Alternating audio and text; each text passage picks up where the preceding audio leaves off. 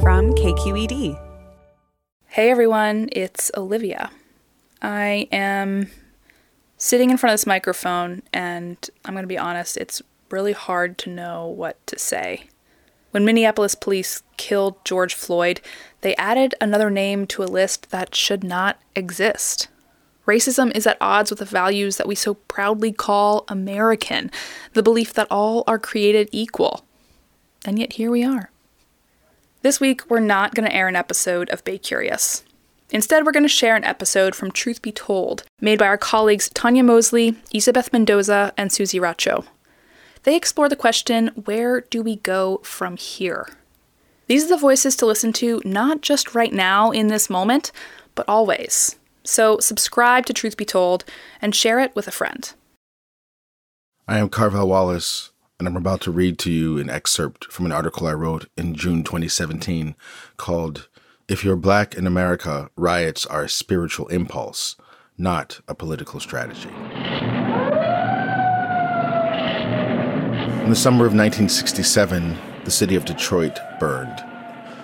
Milwaukee, Buffalo, Cincinnati, Newark were all engulfed in flames.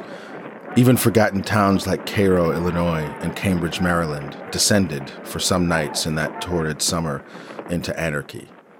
The havoc seemed to be catching. The fire in one town sparked the fire in the next. America seemed to be coming undone. Yet for most Americans, the riots of that summer were viewed from afar, through the lens of the evening news and front-page headlines. They were not seeing their own homes burned, their own streets occupied by uniformed troops. From this safe distance, the uprisings looked like senseless violence, the reckless and short-sighted actions of a damaged people, a people with no strategy, no hope. But the truth of riots is something entirely different, something entirely more sacred. America is unsettled land, and it remains so because it was founded on white supremacy, and white supremacy is, by nature, an unsettling force. The centuries-long attempt to subdue the continent by nakedly ransacking its resources only for the benefit of some creates, by necessity, a vast army of angry people who will forever, for the sake of themselves, for the sake of their children, be forced to resist. Far from an ugly side effect of our nation's character, white supremacy is a core American principle. This country didn't just end up this way. It was made this way. To be black in a country like this is to forge your entire life in the dank valley between America's ideals and its actions. We are told we have been created equally, but we are treated as a separate class. We are told that we live in a nation of laws, but we watch as violence is visited upon our families with no hope of legal recourse. To be black in America and survive is to be of dual consciousness. On the one hand, you must believe what all humans must believe in order to survive, that you have a future, that your children will be safe and cared for, that things will somehow, some way get better. But on the other hand, your very survival depends on never trusting, on seeing the ugly truth for what it is, on remaining ever vigilant for where and how precisely you are being conned. To keep safe, you must expect to be attacked. To be black and live is to constantly expect to die. For black people in America, the psychic toll of having to tie your fate, the fate of your family, to a world designed to subjugate you can only be withstood for so long. Eventually, inevitably, a truer, more direct action calls, and often that action is abrupt, it is violent, and it is loud. It is sparked by anything that underscores the maddening discrepancy between what we deserve as human beings and what we experience as black human beings. George Floyd! George Floyd! George Floyd! Buildings crumble and fires burn and glass rains down upon everyone, even the children.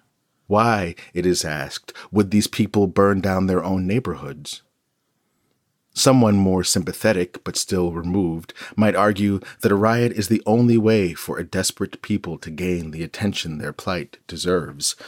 The problem with both of these readings is that they assume the spontaneous uprisings to be tactical, a coordinated strategic attempt to bring about a particular social or political change. It is not.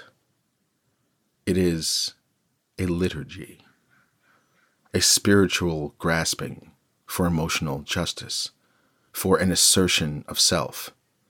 It is an attempt to bring back into wholeness that which has been split. It is meant to reify the dual senses of life and death, hope and fury that circumscribe the Black experience. To be white in America is to be innocent, not of the crime, but of the knowledge of the crime. James Baldwin said, quote, "People who shut their eyes to reality simply invite their own destruction. And anyone who insists on remaining in a state of innocence long after that innocence is dead turns himself into a monster." And yet, on the horizon, visible from the whittled down lawns and decks of conscientiously chosen wood, there is an amber glow, a blanket of thick and acrid smoke, the smell of burning plastic and gasoline. Bodies lay unmoving on the asphalt. Your government has sent its troops. The clack of gunfire echoes from the acacia trees. The people wish for the lights of the fires to illuminate your monstrosity, to usher in the end of your innocence. The people wish for you to see them made complete.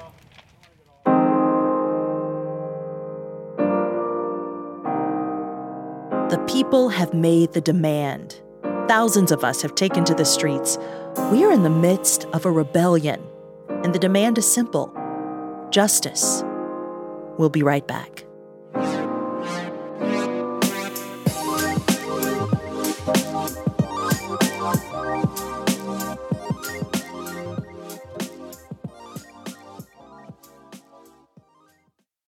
Support for Bay Curious comes from Sierra Nevada Brewing Company. Founded in 1980, it's still family-owned, operated, and argued over. And still the pale ale that sparked a craft beer revolution. Sierra Nevada, still the one.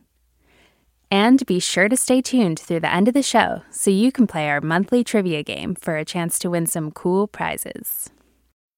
Hey, I'm Brian Stelter, and I hope you'll join me on Inside the Hive from Vanity Fair. Every Thursday, I'm getting the inside take from the best reporters in the country on what figures like Elon Musk, Donald Trump, Kevin McCarthy, and Marjorie Taylor Greene are doing. I think she wants to make things happen. She wants to get legislation passed. She made clear to me that she wants to have a president who upholds Christian values. She embraces the term Christian nationalist. That's Inside the Hive from Vanity Fair. Available wherever you get your podcasts. Eddie Glaude is a scholar and chair of the African American Studies program at Princeton, and he describes this moment we're in as the expression of an accumulated grievance for Black people. And the last time we experienced something like this, of this magnitude, was 53 years ago, as Carvell referenced. I spoke with Eddie earlier, and man, it was healing. As one of my friends says, Eddie Glaude is centered and focused. And right now, it's exactly what so many of us need. Eddie Glaude has also written several books, including the forthcoming one, Begin Again, James Baldwin's America, and its urgent lessons for our own. Welcome, Eddie. Thank you for having me. How are you? I'm upright. Yeah. You know, that's a good thing in these times, right? Yeah. I mean, it's true. You know, we've been seeing quotes from James Baldwin all over social media right now. We just heard a very powerful one from Carvell Wallace. But the one that people often refer to is this one: to be a Negro in this country and to be relatively conscious is to be in a rage most of the time. What is one of the lessons from James Baldwin that sticks out to you in this moment we're in? that the problem isn't us. Mm. Baldwin engages in this amazing inversion, right? That there's no such thing as the Negro problem. Hmm. He would insist, and in the sense he says, if there is a Negro problem, it's a problem that Black people have with white people. Yeah. That white people is the source of it. And what he means by that is, there's a famous line, and he says, "I'm not the N-word. Never thought of myself as that." Yeah. The question is, why did you need to invent the N-word in the first place? Yeah. And until you figure that out, we're going to be in this mess, right? So he inverts the white man's burden, right? So they become their own burden. They are the niggas in some ways. Yeah. And so I think it's really important for us in this moment that seems so much like Groundhog's Day to understand that we're not the problem.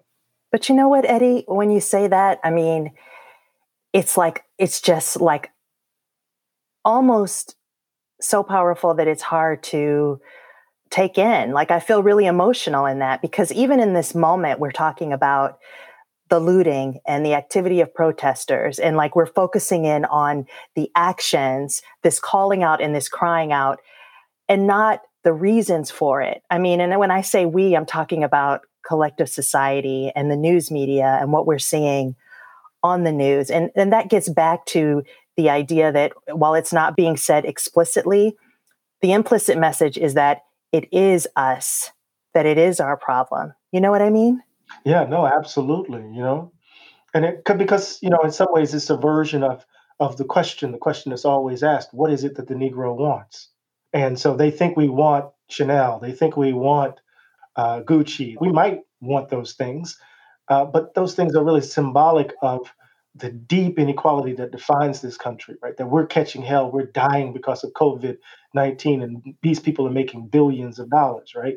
So when they ask that question in the context of looting and rioting, quote unquote, and the violence of protest, it's as if, what else do they want? Oh, they just want to steal things, right? Mm-hmm. We really don't want to confront what's really motivating this, because if we do as a nation, it says something about who we are. Yeah. Or more specifically about who they are.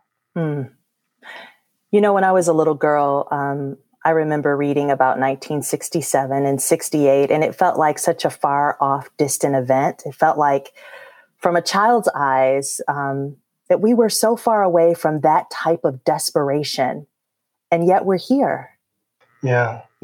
When you would think back about 1967, did you wish you were born in those times, or how did you view it? Is it just as distant past? Yeah. Or? My parents were very vocal to me about that time and about the oppression of Black folks and the importance of the civil rights movement. And so when I thought back to that time, they were young themselves. They were children themselves. And so, as a young child, and then you're thinking to your parents as children, it was that. But then it was also, because you grew up in this country, what we turned Martin Luther King Jr. into. Mm-hmm. And so we turned him into this sort of Hallmark card character where he was talking about love and unity, and we didn't really know so much about the desperation and the chaotic nature of the civil rights movement. And so while I would see little glimpses, like we would see little clips of the rioting that was happening during that time, or the rebellion, we should say. And when I learned about all of the sacrifices and then the ultimate deaths of all of our leaders, it just seems so far away from the reality of the moment of the late 80s and the 90s. But now we're in this moment, and my kids are right outside the door here, and I'm thinking about they're in this moment. Yeah. And we're here. And I'm also thinking about what this moment means. So let me just say this. I asked you that question because when I used to think back about 1967 and 68, and even before then, thinking about the Panthers and thinking about, when Black folk were struggling, I always thought I was born out of space and out of time. Oh, yes. Yes. I wish if I was an adult back then, I would be in the Panthers handing out breakfasts. Okay, you're right. I thought that too. Yes. I would be in Mississippi, working with SNCC. Always thinking that I was born out of space and out of time, not understanding that I would be 51 years old in this time, in a time that we never could have imagined. And so I'm so angry all the time because we could be better. Yeah. This is voluntary evil, right? People are choosing this. I mean, just in the context of COVID-19, they're choosing food lines. They're choosing massive unemployment. Right. This is a choice in the response to it, to COVID-19, and also the systemic racism that has led to the economic inequality that we see right now. Yeah. And it could be different. That's all we need to do is look at Europe. Yeah. They have a universal basic income. Healthcare is not contingent upon whether or not you're employed. Yeah. And then when you think about the fact that the virus is metastasizing in the breakages and in the fissures of our society, and you think about my best friend, and he calls me and he tells me that his mother-in-law died of COVID-19, and that his wife, who's Haitian American and the eldest woman, had to say goodbye to her via a cell phone, FaceTime, and then she couldn't go bury her because she was afraid that she would bring the disease back to her children. Yeah. And all of this is a choice. So when I say I'm angry all the time, and it's a blues-soaked anger, it's, as my great-grandmama used to say, it's what it means to wake up being Black all the time. Yeah. It's so powerful what you said, and then also what your grandmother said, because I have been thinking over the last few days. I'm an emotional person, Eddie, so if I cried during this, just know it. I was thinking about my place and what I'm supposed to be doing right now, and if I'm doing enough. And I was trying to articulate to a friend that just the sound of my grandmother's voice is making me emotional when I call her and I hear her voice. And part of that is because I feel like I understand now to be in this moment. Like I understand what you said about this is what it means to be Black in this country. I've always known it on an intellectual level. I've also known it on an emotional level, but never the depths of this emotion. And I was thinking too, I was trying to also reconcile thinking, is it that I am now a pessimistic person and realizing that you're 51, I'm in my early 40s. I don't ever say what exactly, I'm in my early 40s, and we're in the same moment, like 1967. And I should say this. When I said, it's what it means to be Black in America, I don't want to confuse that with, Al Green and fried fish on Fridays. Of course, yes. Say more. I don't want to confuse that with the joy, the absolute pleasure, yes, of being Black, in being in this body. Yes. Having the inheritance that makes me who I am. So oftentimes what we do when we say blues soaked, we think that it is the totality of our experience. And this is what Jimmy was trying to suggest, right? When he was arguing with Richard Wright over Native Son, he was like, bruh, if you render Black life in this way, we can't account for you. Right? So on the one hand, I'm angry almost every day in my privilege. I'm angry. But, man, get me in a kitchen and calling my mom, calling my mom and say, I'm trying to cook your chicken because I'm from Mississippi. Yes, right? Yes. So call it, Mom, I can't quite do this. Or when I cook a recipe and I cook something and I send her a photo and she's like, oh my goodness, that's great. But to revel in the beauty of Black life amid the tragedy of white folks' craziness. That's the balance I'm trying to render right there. Yeah, absolutely. And that joy is, we say it all the time on this show. It is our tactic for survival. It is what has kept us whole for generations and generations. That joy. making do was never the end and aim. It was Yes. always the condition for the possibility of flourishing. Mm. So when my great grandmama used to make pinto beans on a stove that she bought with dimes, being a domestic on the coast of Mississippi, and she would make those pinto beans. Oh my God, it's the best pinto beans on the planet. You probably tried and you can't get it there. And get it with hot water cornbread and no meat. Yes. Which I made for my children the other day. I made hot water cornbread. What they think? They were feeling it. I'm giving it a couple more chances. I'm gonna make them like it. But it gets back to what you're saying. Yeah. Absolutely. We have an amazing inheritance in the midst of all of this nonsense. I want to ask you though what justice looks like, because we're in the midst of chaos right now. You know, there have been attempts to bring justice to the latest events in ways that perhaps we haven't seen in the past. You know, in Georgia, even though it was several months late, there were arrests in the killing of Ahmaud Arbery, this white woman in New York City calling police on a black man. She's been fired. In Minneapolis, this police officer accused of killing George Floyd has been arrested and charged. The police chief in Louisville has been fired. And yet we are in the biggest moment of civil unrest in recent history. We know what the long-term systems that need to be dismantled, but what does immediate justice look like? Oh my goodness, I wish I had the answer. You know, we know that they can arrest folk and then those folk, they're not convicted. Look at the cop who killed Tamir Rice.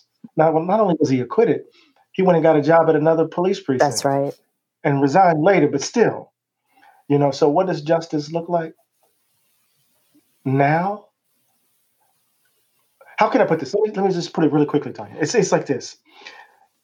Anger, according to Aristotle, I'm going to be a professor now. Mm-hmm. Anger, according to Aristotle, is almost a precondition for virtue. You have to have the capacity to be angry. And if one is angry in excess, that's not good. And if one is never angry, then one is a fool. And so what he says is that anger is a result of accumulated grievance, of an accumulation of disregard, of contempt, of insult and spite.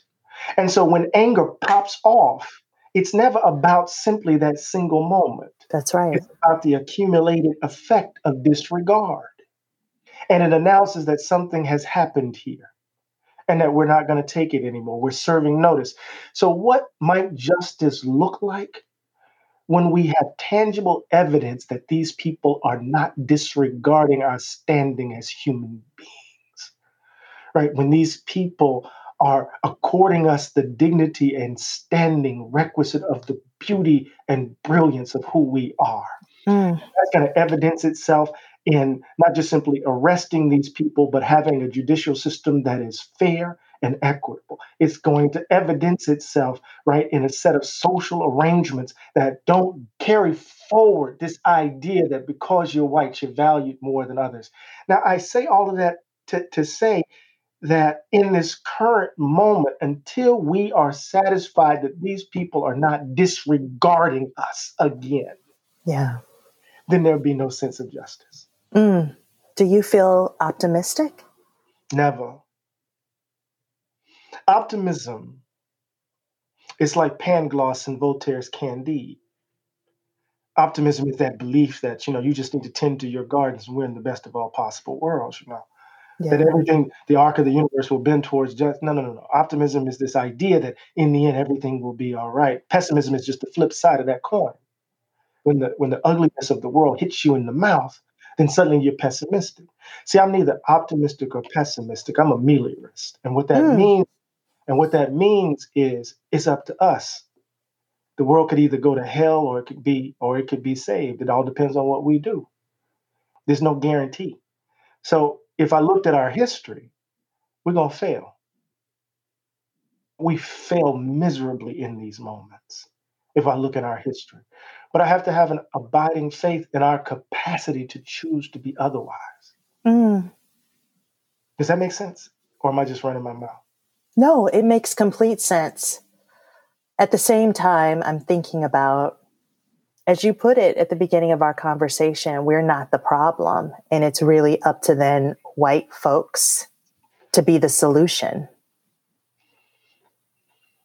And I don't know if I see it right now. I mean, we've got a president who has essentially said he can and he will take military action in every state in the country where there are protests. I know he's talking to his base of people. He's not talking to us. I know this. But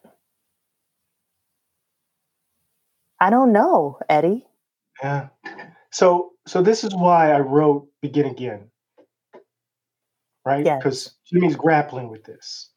So the formulation that Baldwin put forward, that we're not the problem.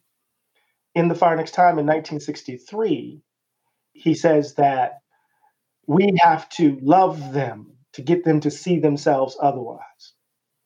But then he lives through the murder of Medgar, Malcolm, and Martin. He experiences the power of Black power. He sees what it's all about. And so most people will say that the late Jimmy Baldwin lost his step. He's like an old man that's gone bad in the teeth, as it were. Yeah. So folk don't really read, at least they didn't, his later fiction. They think his later criticism doesn't really take on the same power as The Fire Next Time. I think his most important and most powerful piece of nonfiction is No Name in the Street. Oh, wow.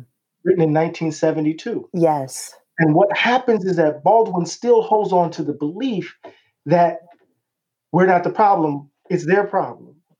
But he gives up the idea that we have to save them. So what he says is this: we can't spend our energy, I'm paraphrasing here now, we can't spend our energy trying to convince white folk to hold different commitments. We have to spend our energy building a world where those commitments have no quarter to breathe. Oh. You see the move? It's not about them. It's not about our salvation being contingent upon them realizing that whiteness is evil. No. It's about us building a world with those who are like-minded, who are willing to step outside of the straitjackets of these categories and to imagine a world that is just, that allows us to imagine ourselves in the fullness of the creation that we are. And then build a world where whiteness doesn't accord you any benefit. And so, and then if you choose to, this is what I meant when I wrote in Time magazine. I can give less than a damn what white folk think. Yeah. I'm tired of trying to convince them to hold other commitments. I want to build a more just world. I only have a finite amount of civic energy. Yeah. And we've been trying to convince them since we got here. Yeah. I've seen instances where white allies have stepped up. I actually got a note from a former coworker who just left his job as a radio host. And he actually wrote this really beautiful piece that I sat with and cried for a while, where he said, we don't need any more white guys at the mic anymore. And he's been given job offers. And he says, you need to give these positions to Black people, and specifically Black women. And he went on to say, like, it's time for us to step aside. It's time for us. And I felt like that was such a powerful move, and that he's basically saying, you don't need to hear from me anymore. I mean, you're not an optimist, but for me, who considers myself, maybe I'm not going to use the term that you use. I'm neither a pessimist or an optimist, but that feels like hope for me. That feels like there is a changing of the tide. I don't think I would have heard that 5 years ago. See, that hope is very different than optimism. Yeah.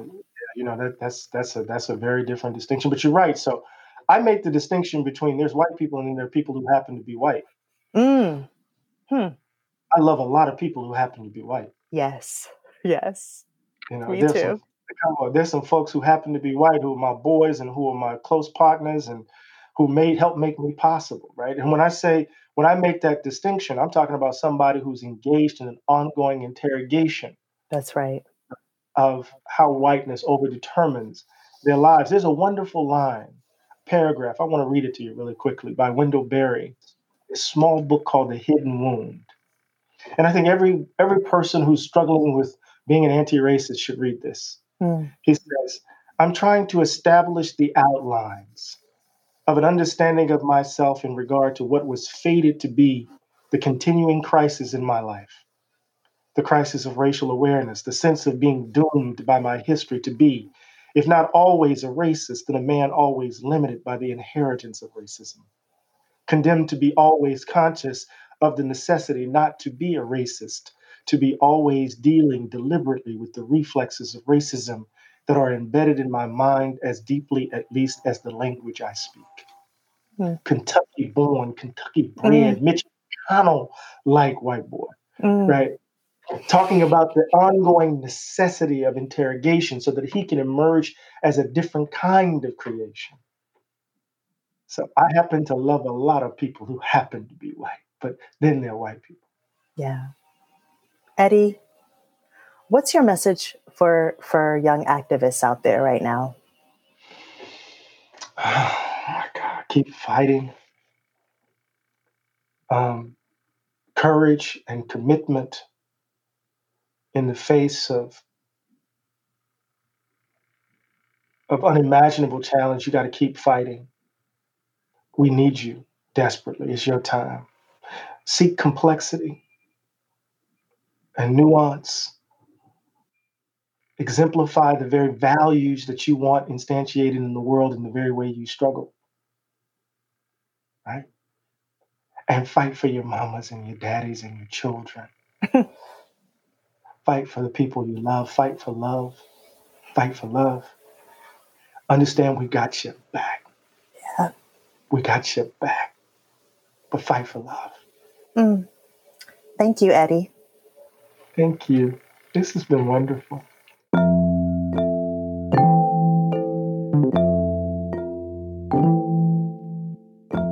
That's Eddie Glaude. He's the chair of African American Studies at Princeton, and his book is Begin Again, James Baldwin's America and its Urgent Lessons for Our Own. It comes out in August.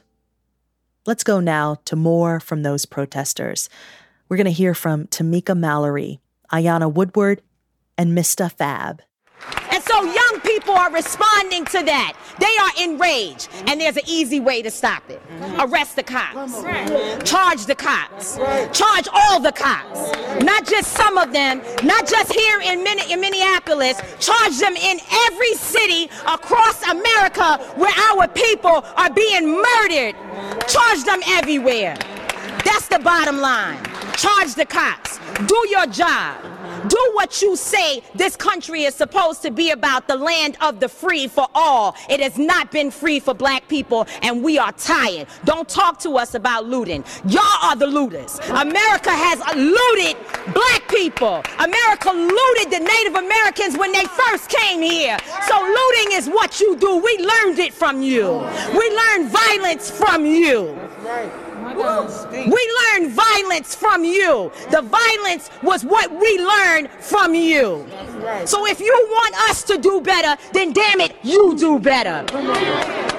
Celebrate nothing. We standing here with our demands, and we sitting up to see the cease of police brutality. The cease of those are able to kill us and lynch us. That's the new modern day lynching. Them shooting us on camera. Them killing us, assassinating us. That's assassination. That's nothing to celebrate. We are here because we fed up. We have reached our boiling point, America. We want better relationships with the police. That's number one. We want unity within the school district. That's number two. We want solidarity in all the generations. Mercedes, we cannot do this alone. Older generations, elders, talk to us. Don't dictate us, talk to us. And young folks, listen. Stop acting like you know everything. We don't. We don't. It's going to take the conversation at the red table to talk about how this goes full circle. Stop worrying about them. Worry about us. Because guess what? They're going to try to take it from us. And all we got in is us. That's right. That's all I got. Go, girl.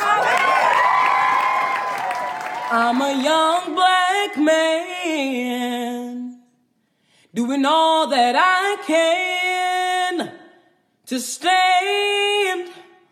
Oh, but when I look around And I see what's being done to my kind. Every day, I'm being hunted as prey. That's Keydron Bryant on Instagram, singing a song written by his mother, Janetta. She told the Today Show that when she heard George Floyd call out for his mother, God spoke to her and gave her these words. I just want to live. I just want to live.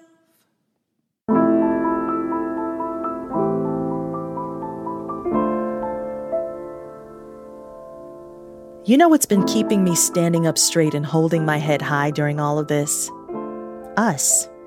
Getting to hear my mother's voice, hugging my children, reading my friends' texts, and you being right here along with us. If you want to talk to us about this moment we're in, we want to hear from you. Email us at truthbetold@kqed.org or leave us a voicemail at 415-553-2802.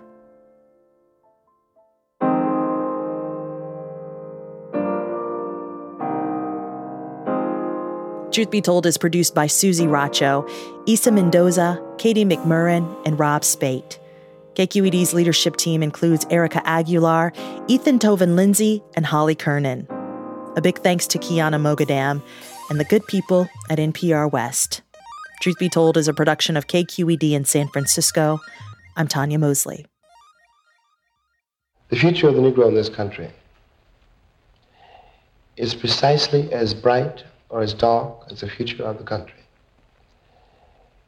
It is entirely up to the American people and our representatives. It is entirely up to the American people whether or not they're going to face and deal with and embrace this stranger whom they've maligned so long. What white people have to do is try to find out in their own hearts why it was necessary to have a nigger in the first place. Because I'm not a nigger. I'm a man. Hi, Bay Curious listeners. Are you ready to play March's trivia game? Every month, we'll read a question here at the end of our episode. You can give us your answers over at our website, kqed.org/baycurious, or just click the link in the episode description. Out of the correct answers, we'll randomly choose one lucky winner to receive a sweet prize package with Bay Curious swag and Sierra Nevada goodies. Okay, our question for the month is, this Bay Area high school holds the longest winning streak in high school football. They won 151 games in a row between 1992 and 2004. What is the name of the school? Our trivia quiz is made possible by Sierra Nevada Brewing Company. Good luck! Hey, Jon Favreau here. There's no shortage of political takes in 2024, but quantity doesn't cut it. We need a better conversation about the latest biggest election of our lives. On Pod Save America, me and my co-hosts cut through the noise to help you figure out what matters and how you can help. Every Tuesday, Wednesday, and Friday, Pod Save America is breaking down the political news that makes us laugh, cry, and snap our laptops in half. Expensive year for laptops. Make sure to check out new episodes of Pod Save America on your favorite podcast platform or our YouTube channel now.